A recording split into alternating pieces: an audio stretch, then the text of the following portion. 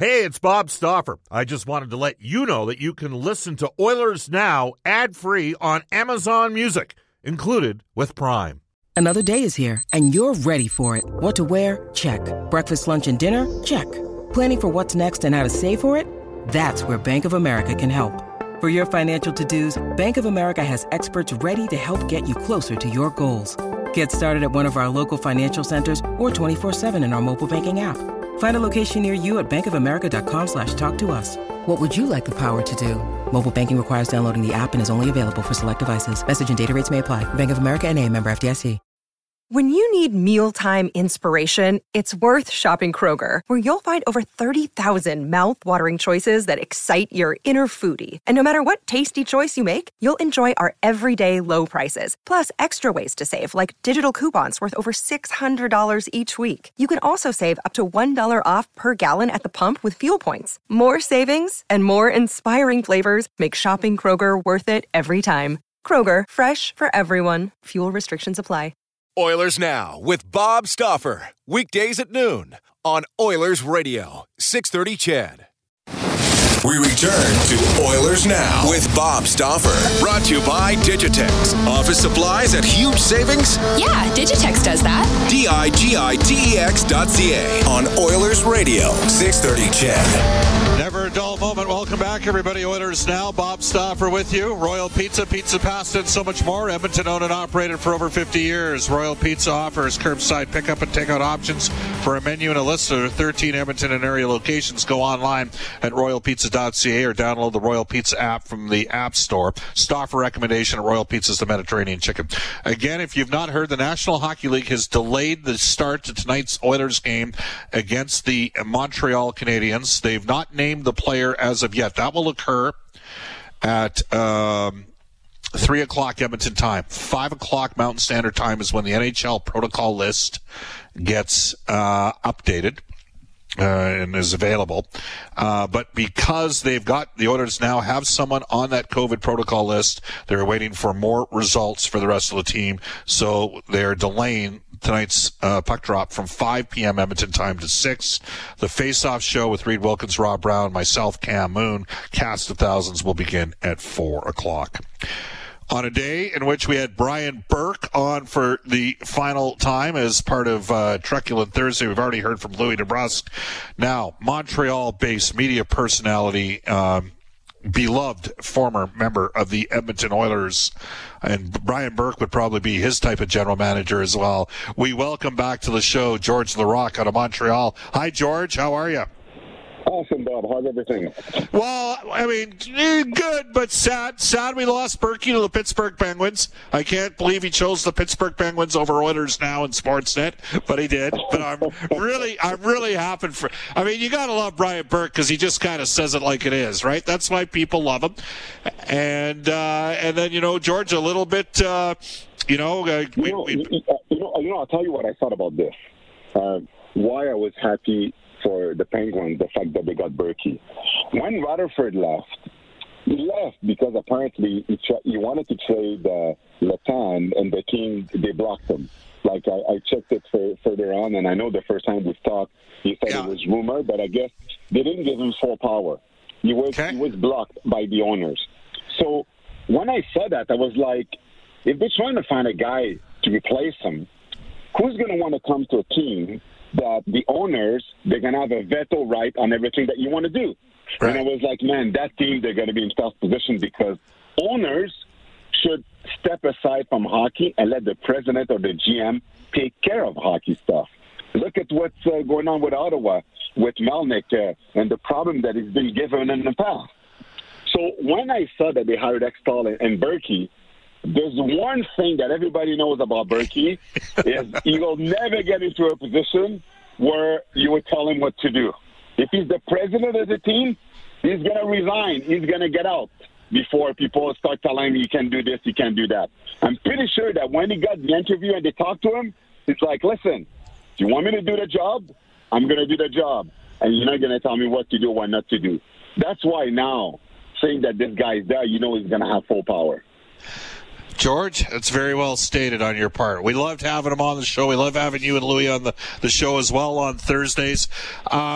It's interesting. We've got a developing story in Montreal. Again, the game has been pushed back by an hour. Of course, today, Jesse Puljujärvi was not on the line with McDavid and RNH.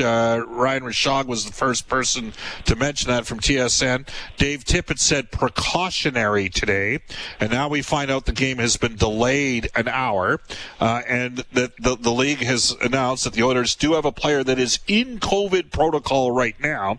Doesn't necessarily mean 100. Well, anyways, they've got a guy in COVID protocol or awaiting more tests. George, you've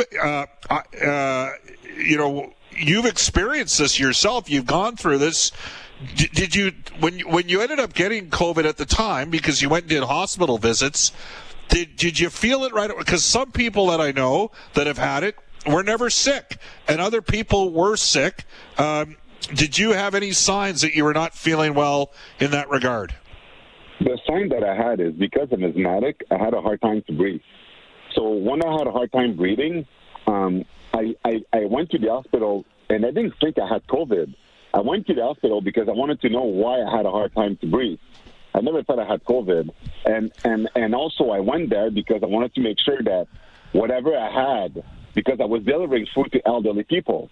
So I needed to know what was wrong with me, because I wasn't afraid for me, but I was afraid for the elderly if I got something that was contagious or anything. So I went there not thinking that I had COVID because I had a hard time to breathe. And then when I did the test, that's when they told me that the COVID attacked me in the forms of pneumonia or whatever, and then I was in the hospital and actually I didn't want to go to the hospital, like stay at the hospital. I wanted to go home after that, but they said that I had to go to the hospital for a couple of days before, and then when I went there, they gave me oxygen, and after 2 days, I went back home, and for a week later, I was running 10K on my treadmill. So, like, I was pretty, like, the fact that when you're healthy, you recover from anything much faster than when you're not, you know, and I knew that I was gonna be fine, but I know also that people that are older, that are more at risk, it's not something that would be good for them to get. But in no moment, Bob, I was ever afraid for my life when I got it.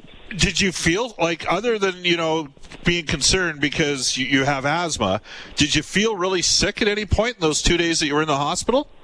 I had fevers for the first 2 days. Yep. A bit of fever, but nothing too crazy. Like, and then, running nose, like, kind of like, I would say I would compare it to if you had a really, really bad cold. That's what it felt like. A really, really bad cold with a headache. That's exactly the symptom that I had. But again, having a cold and stuff, we have it every year, right? Like in the winter, but it's just the fact that my breathing that was diminished in the beginning. Yeah. That's the thing that, I was taking so much Ventolin, so much puffers and stuff.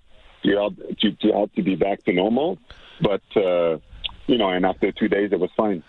I know that of some people that were super sick and felt terrible, and others that didn't even have any signs, and they ended up having it. It's interesting. We're joined by George Laraque. George, you were part of the 2006 run with the Edmonton Oilers, and if I recall correctly, in the Anaheim series, was there not did a bunch of guys not get really sick towards the end of that playoff series, and it ran through the team a bit?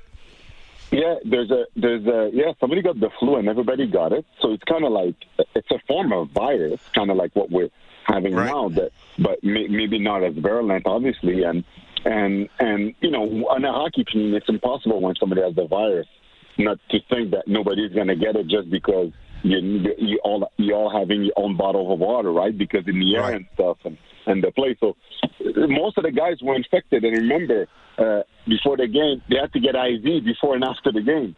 Wow. So we were sick, and we still won the game.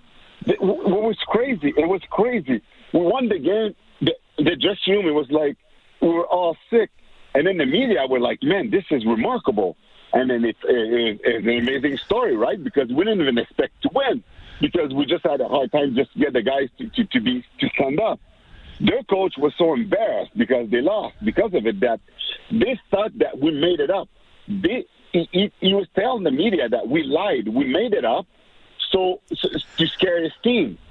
Because what coach is going to say in a playoff game, we lose to a team that most of the players on their IV because there's a flu problem on that team, right? Yep. So, yeah, we really breezed through Anaheim quite easy during that Stanley Cup run. Yeah, well, and you beat them in 5 games. I remember you're up 3-0. They won Game 4 at Edmonton. And then you guys went back there and squeaked one out in Game number 5. One guy that I know, like, there's certain guys that can. Were you a guy that could play when you were sick? Like, did it affect you much? Or because I know, like, a guy like Jason Smith. Jason Smith was a tough guy, George. Like, there's some guys that can play through injury and play through illness, and Jason Smith was one of those guys, wasn't he? Yeah, no, he wasn't.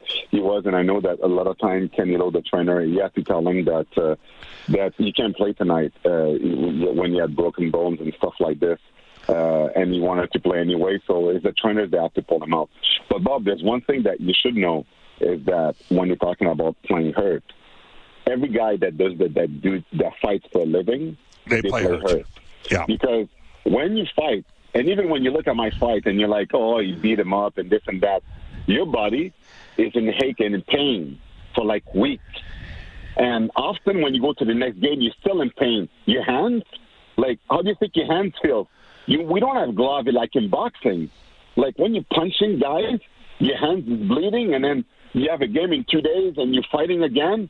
And, man, you're always sore. Your body's sore all the time.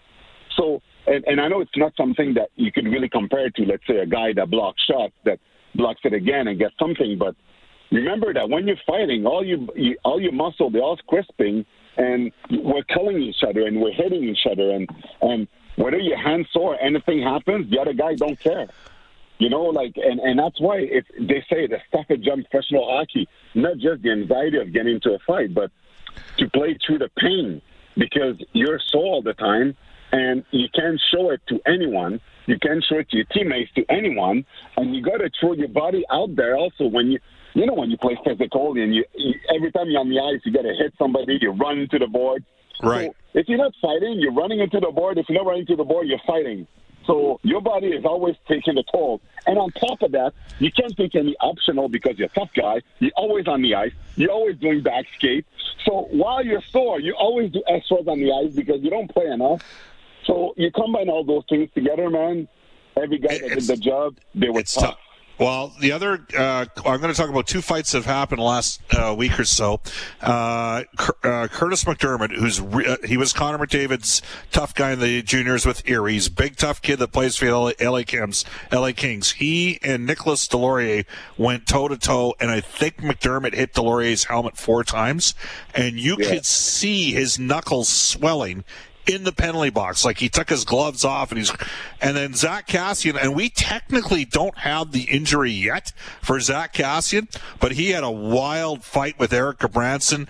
Kassian had the early advantage. Gabranson came back. Then Kassian really had him in a tough position for a while, and both guys hit each other's helmets. Did you ever break it? I know Steve McIntyre broke Andre DeVoe's helmet in the minors. Did you ever break a guy's helmet, George? No, because if you look at, I'm actually surprised you asked me this question, Bob, because you saw me how you punched.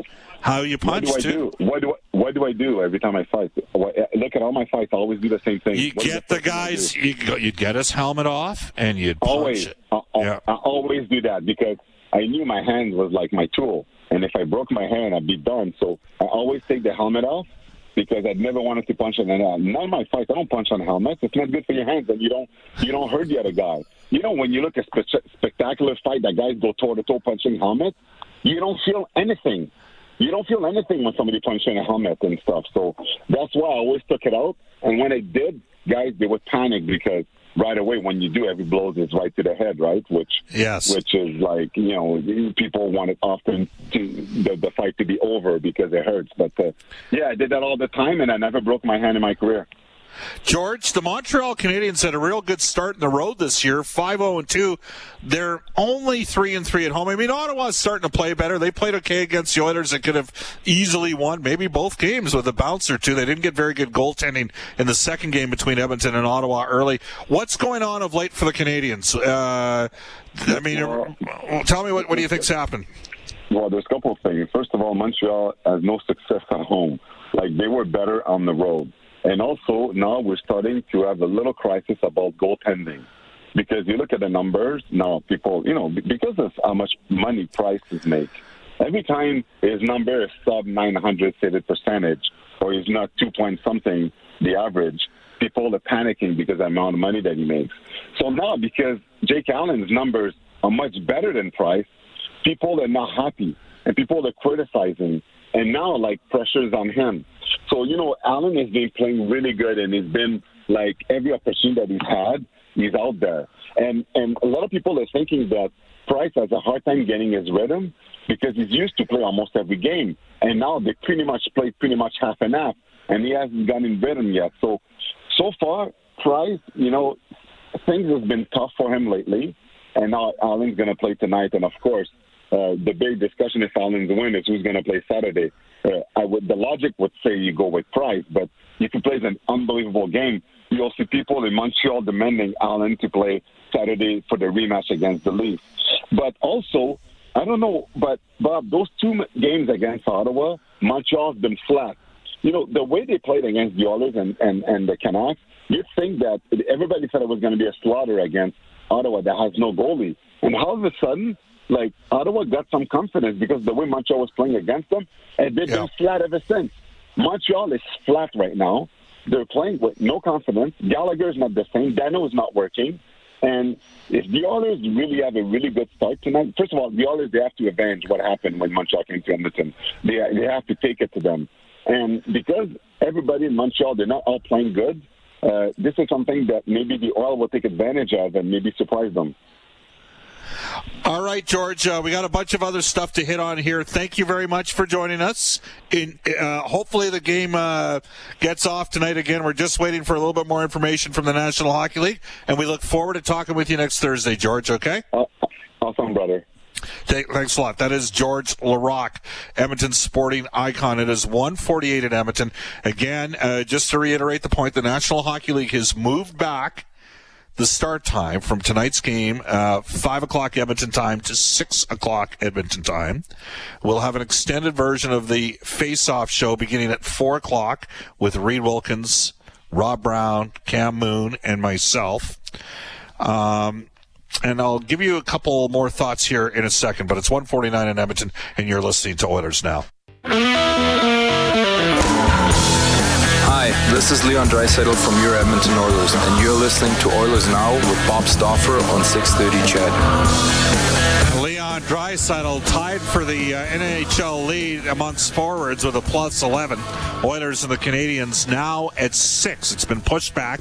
Just want to read you a tweet from Ryan Rishaug from TSN. It says, start time being pushed could have to do with an inconclusive test as opposed to a positive.